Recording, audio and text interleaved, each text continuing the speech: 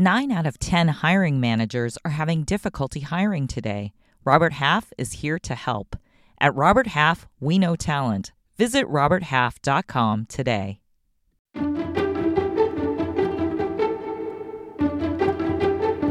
I'm Kelley Brooke, Director of Golf at Bethpage Golf Course and Golf Channel Academy instructor.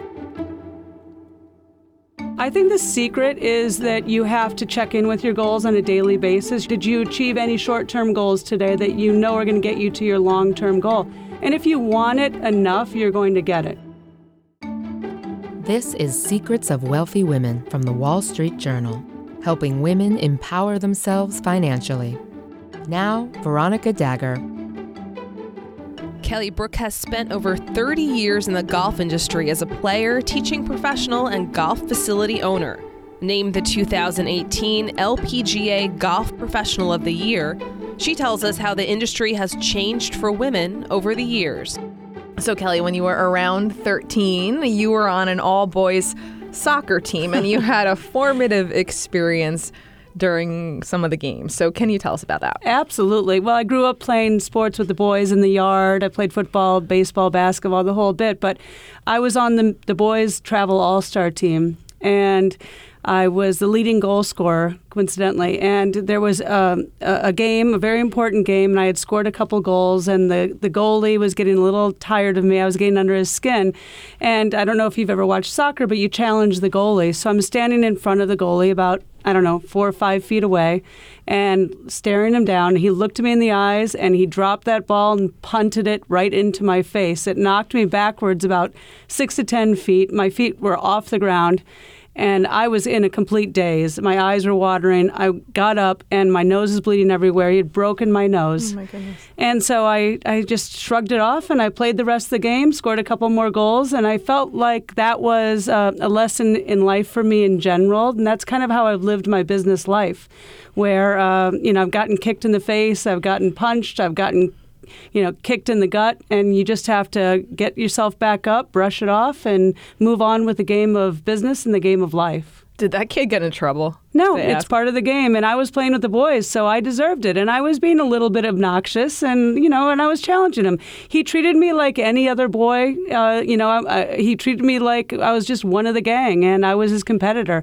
And that's important for life to know that you're not going to be treated differently as a woman. We all want equality, but you have to learn how to shake it off when you're treated like one of the guys. Are you saying, though, we should put up with a level of rudeness to get that equality? I don't know if it's rudeness. I think equality, I think it's competitiveness. I don't see business as rude, male behavior, women behavior. I see it as competitiveness. And, you have to, if you want to play in this game, you're going to have to take it like every other man takes it. How do you know you want to be a pro golfer? Well, my mom and dad put a putter in my crib when I was born, so I don't think that I had any choice. I was going to be a pro golfer. My mom was the city champion. She was a great athlete, great tennis player, great golfer. My dad was an entrepreneur, so I got that entrepreneurial competitive side from him. And basically, I grew up at a golf course and I played golf every single day. And it was a choice, clearly. But my dad said to me at a young age, listen, your friends are getting jobs at McDonald's. They're working at the mall. You can do that also if you want. But how about this? You're going to get a scholarship later in life. I'm going to pay you to go practice. I don't know if I ever actually saw, it wasn't like I punched in and out. But my job growing up was to get out of bed and go practice while everyone else was working. And I got an allowance for it. And, it all paid off in the end because I got a college scholarship for golf. How did he know you were going to be good at it? You can tell at an early age if a child's going to be good at golf, and I clearly was good. I mean, I was beating the boys, I was beating the girls, I was beating everyone. I mean, I played my mom in our club championship and the women's club championship when I was 12 or 13, and I beat her, and she was the reigning champion for many years. So we knew, at an early age that I was going to be good. I played in tournaments from the time I was 6 or 7 on, and I was finishing in the top 10. And so it was something that we knew I was always going to do. So can you elaborate a little bit more on what it's like to be a woman in such a male-dominated sport? Well, I'm lucky because I'm kind of a guy's girl. So what I mean by that is, I've always been good at sports. So I learned so much from sports. I learned competitiveness, sportsmanship. I learned integrity. But I also learned, because I played with guys, how to be around guys. So basically, I hate to say this, but sometimes I swear too much. I smoke cigars on the golf course. I drink bourbon afterwards.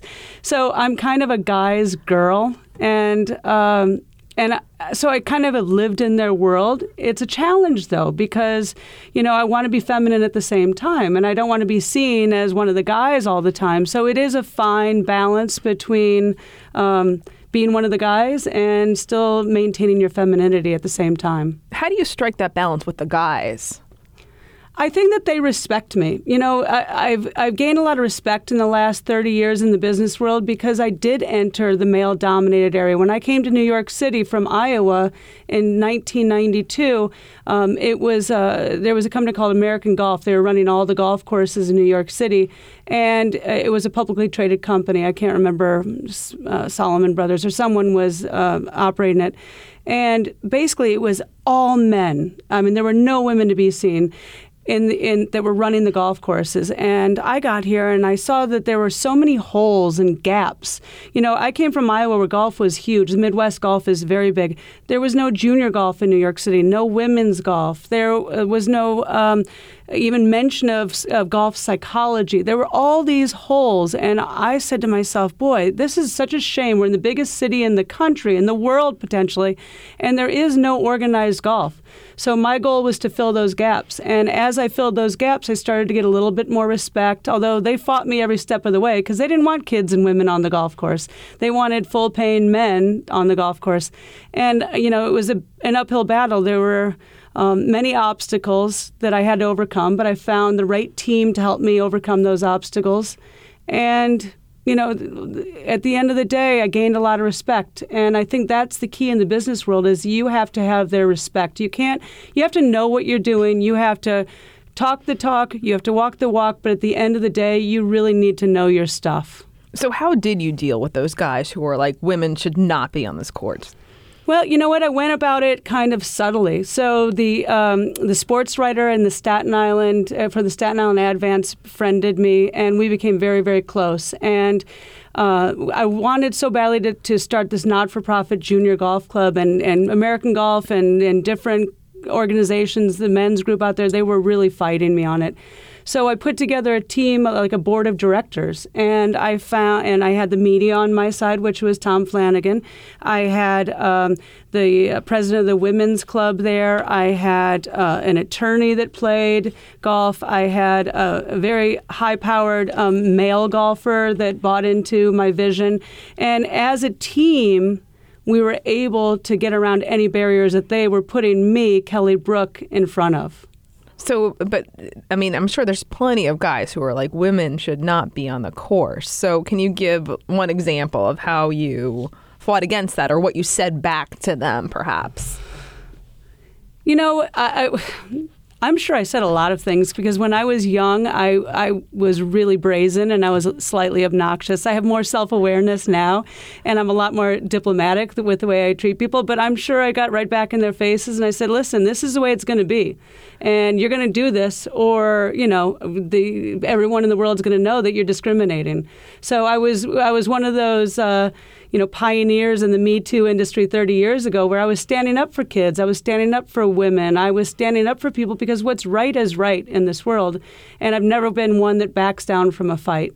Do you feel like the golf industry has changed for women over the years? Oh, it's definitely changed. The PGA of America has something like 40,000 members. I would say 99% of them are male. The LPGA has 1,000 members, all female.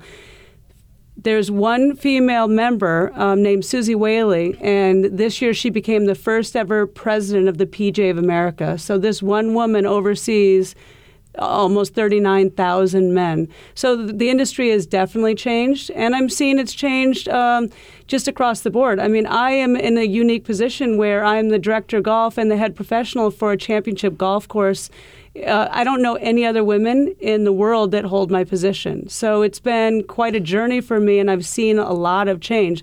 I think we have a long way to go.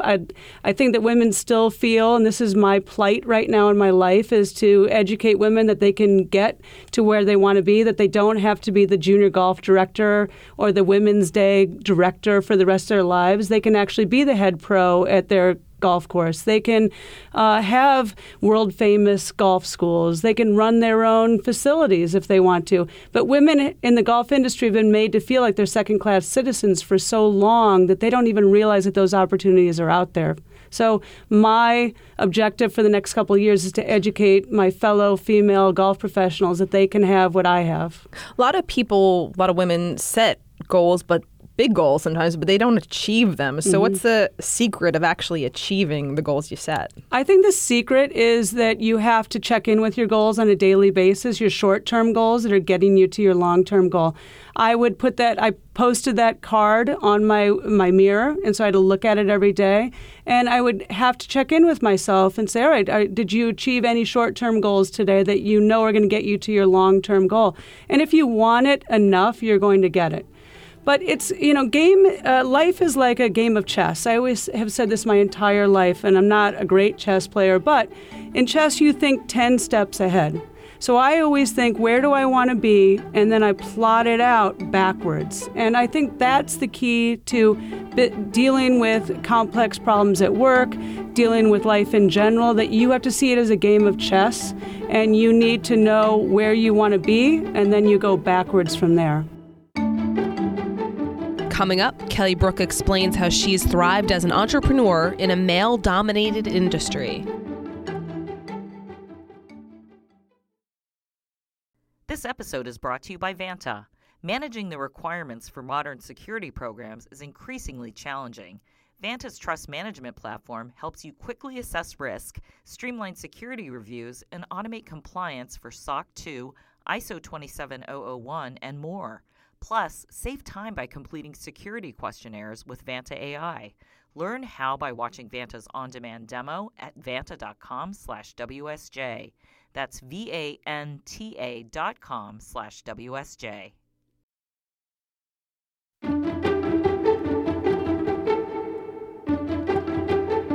You're listening to Secrets of Wealthy Women from the Wall Street Journal.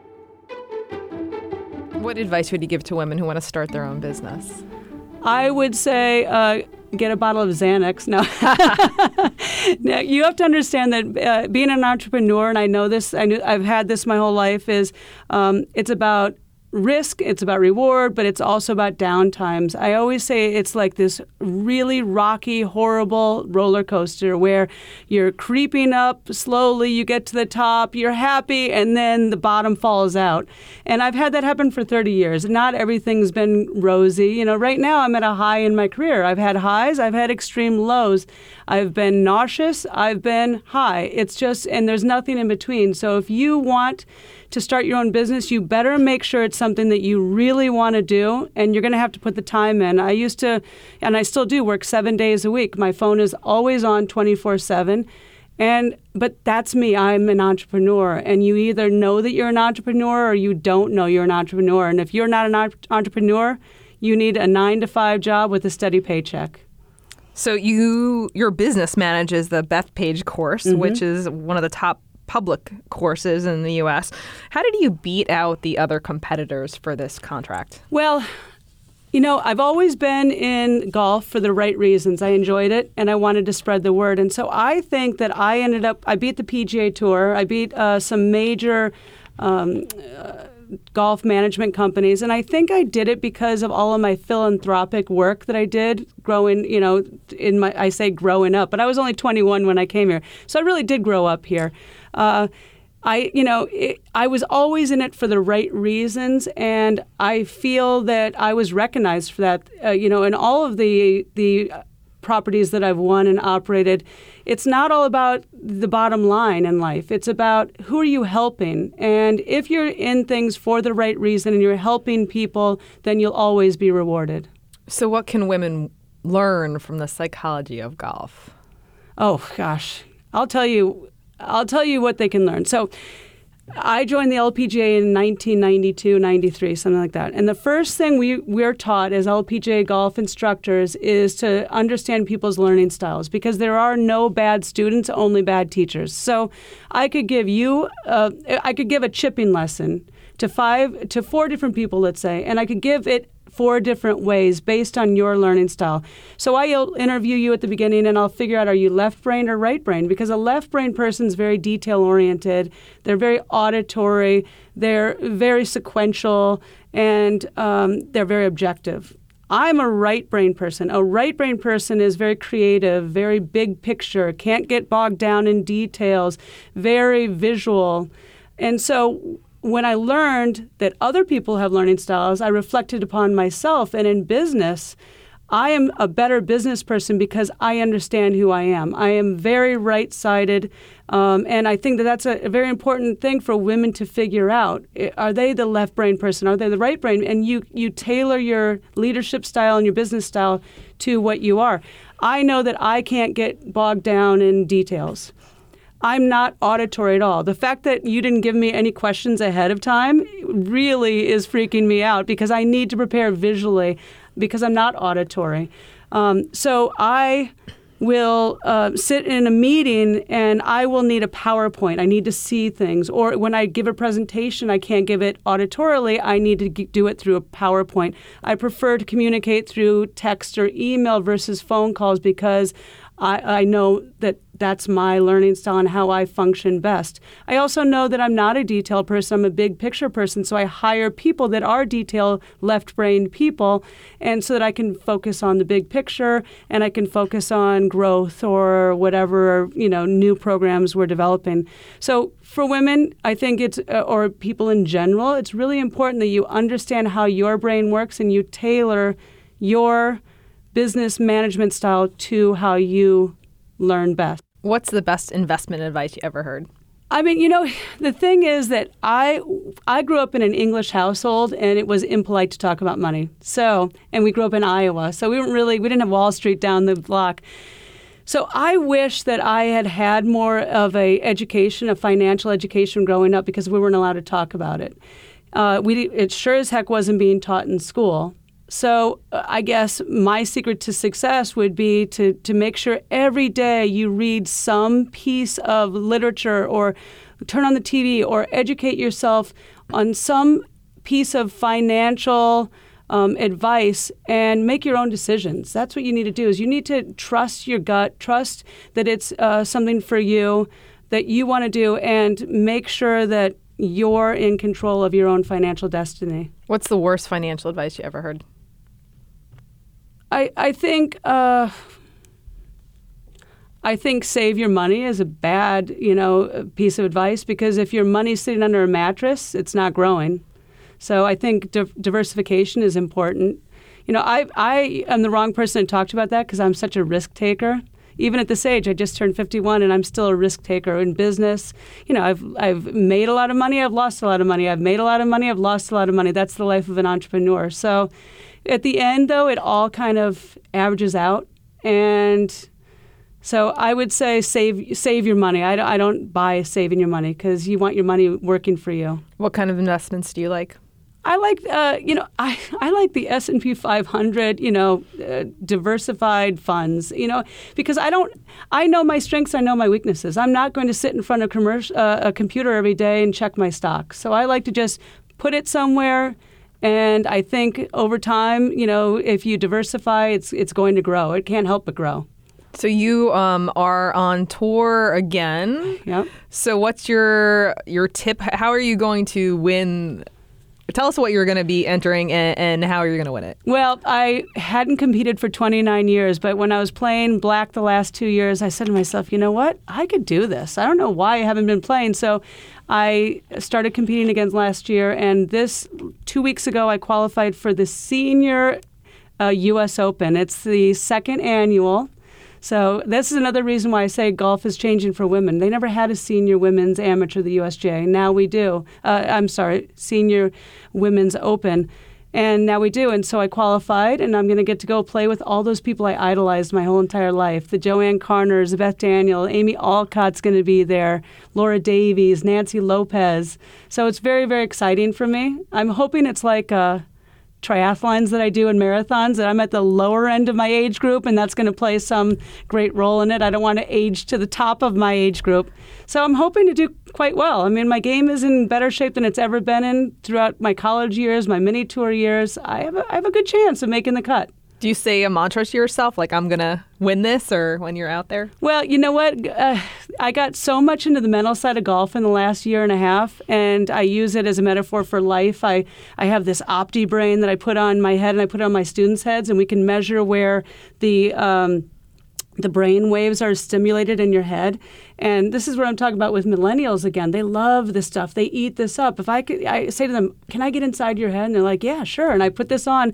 And so I've taught my students for 2 years how to quiet the brain and live in the subconscious and live in this Zen place. And so I decided to try it out for myself. So my advice to myself, as if I were teaching someone, would be next week when I get there, I'm going to just try to live in the moment, take each shot as it comes, try not to overthink and stimulate my prefrontal cortex, and live in my subconscious. So Tiger Woods just got a big award. What do you think of that? I think it's an interesting award. I think it's interesting. Tiger's been through a lot, so everyone deserves a second chance. I mean, is this, it's a sport at the end of the day. But, so I'm not sure I agree with this award, but the fact is that Tiger affects a lot of people in this world. I mean, he single-handedly brought golf back. When Tiger was going through his problems, golf declined. Now golf is back again. And so this man really, people will say, well, it's just a sport, just like I did. But he is legitimately affecting people's lives. So who am I to be a judge? Time now for your secrets. I'm Kelley Brooke. My money secret is you need to exercise your financial brain like you do your body. Everyone takes the time to exercise every day. I think that you should learn to stand on your own 2 feet and to read something. Take 15 minutes a day to read something about personal finance every single day so that you're at the top of your game and you take ownership of your own financial wealth. Be sure to check out our ebook based on the Secrets podcast. WSJ subscribers can download their copy of Resilience, How 20 Ambitious Women Use Obstacles to Fuel Their Success, for free on WSJ.com today. This episode was produced by Tanya Bustos. I'm Veronica Dagher. Thanks for listening. This episode is brought to you by Vanta. Vanta's trust management platform helps you quickly assess risk, streamline security reviews, and automate compliance for SOC 2, ISO 27001, and more. Learn how by watching Vanta's on-demand demo at vanta.com/WSJ.